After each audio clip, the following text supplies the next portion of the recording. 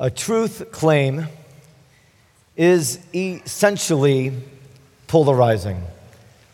A truth claim demands of those who hear that claim some response. A truth claim is the kind of statement, the kind of dynamic that stares us straight in the eyes. A truth claim takes one step perhaps too close into our personal space and asks of us, requires of us some response. Do we believe the claim or do we not believe the claim? I've been tracking to a certain degree the trial of Oscar Pistorius, a famous Olympian in South Africa who has been alleged to have committed a very serious crime. And it's reminded me of another crime very similar some 20 years ago of a man named O.J. Simpson. The Simpson trial will mark an era in American history. O.J. Simpson was a very famous football athlete, movie star, and he too, like Pistorius, was alleged to have done a very, very serious and heinous crime. Simpson claimed he was innocent. The victims, family members, claimed that he was guilty. And only one of those two parties could be right. A truth claim asks of us a response. It allows ultimately no neutral territory. The Simpson trial took over our country, and it created a polarizing reality. There were those who believed that what Simpson said was true, and there were those who believed what Simpson said was not true. It broke down among racial lines. Simpson is an African American. I remember having a conversation with a dear African American Christian brother, and we had two very different conclusions of what might have happened in that reality. But our justice system is predicated upon the fact that there is a truth to be discovered. And that's the nature of a truth claim and what it asks of us. Let me give a more lighthearted example of a truth claim. Several years ago, we were potty training one of our sons. And like other sons in my family, this son was on the slow train for potty training. But I was in the living room and he walked in and he said, "Daddy, I just did number 2 in the potty." He made a truth claim. And I got down at his eye level and I said, "Son, you should never lie to me. Rucks don't lie." But Daddy, I really did go in the potty. Not convinced. I marched slowly, for effect, into the bathroom. And there indeed, I found evidence. But I was not a believer yet. And I lined up all the children. And I looked at them all eye to eye and I said, "Which one of you did not flush?" And they all said, "Daddy, we didn't go." And then one, who was the bravest of them all, stepped forward and said, "He really did go in the potty." And I was convinced. And the polarization that was spreading through my family from this truth claim was healed. It was either true, he was either telling the truth, or he wasn't. He is not here. He has risen, just as he said. That's a truth claim. And it asks of you. It's such a serious truth claim. is such a long, pondered, debated, discussed truth claim. It's such an intense truth claim that has such ramifications as to how you respond to it,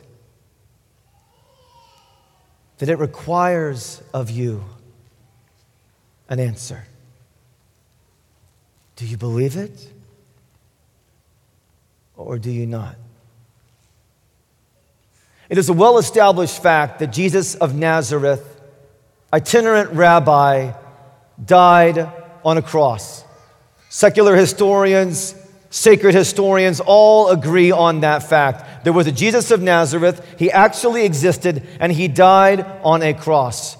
But when you say that he rose from the dead after dying on that cross, you then have a truth claim that requires a response. And you have a polarization that runs through the history of ideas and the history of humanity, in which there are those who say, yes, he is not there, he has risen.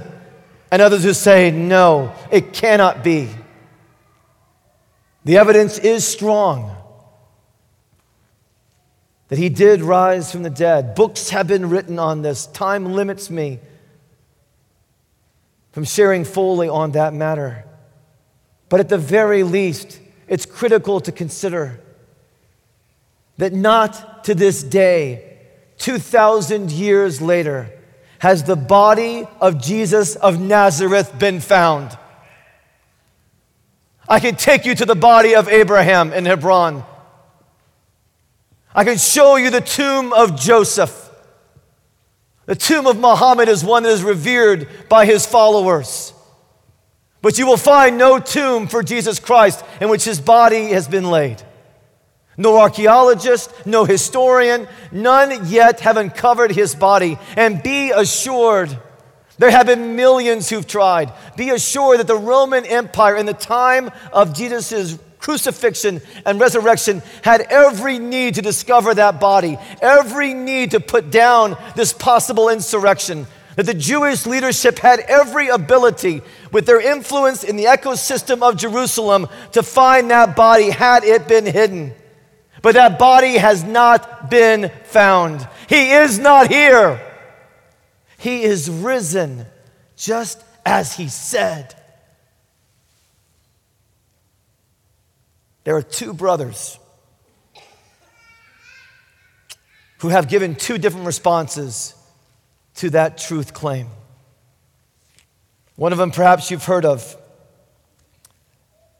He is now deceased. His name is Christopher Hitchens, famed for his atheism. His book, God is Not Great. His other brother is not as well known to us in America, but his name is Peter Hitchens. Peter Hitchens believes that Jesus Christ rose from the dead. 2 months ago on ABC News in an interview, he said this: "The most dangerous idea in human history remains the belief that Jesus Christ, the Son of God, rose from the dead. Because it alters the whole of human behavior. It alters us all. If we resist it and reject it, it alters us as well. It is," Peter Hitchens says, "incredibly dangerous." Why? If there is no resurrection, then as we say in the Midwest, it is what it is. This is it.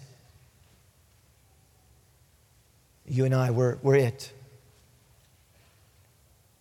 Like those snow globes that we give to our children at Christmas, we are in an enclosed system.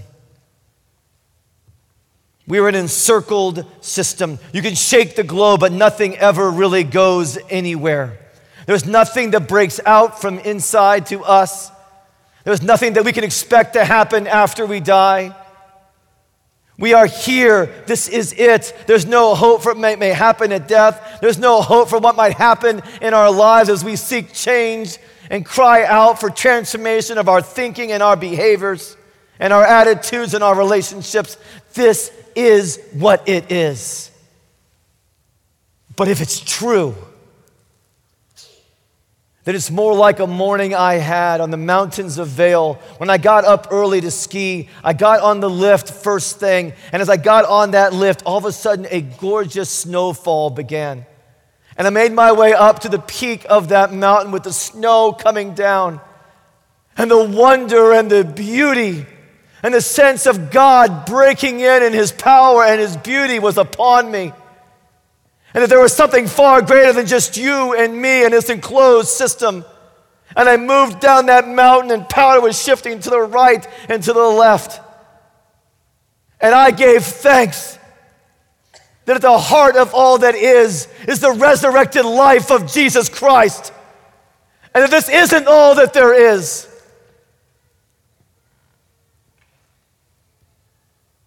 Do you believe it?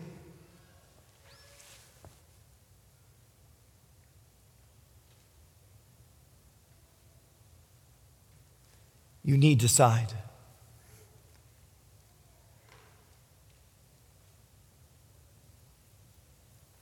We will help you here if you don't believe it, but you want to understand it.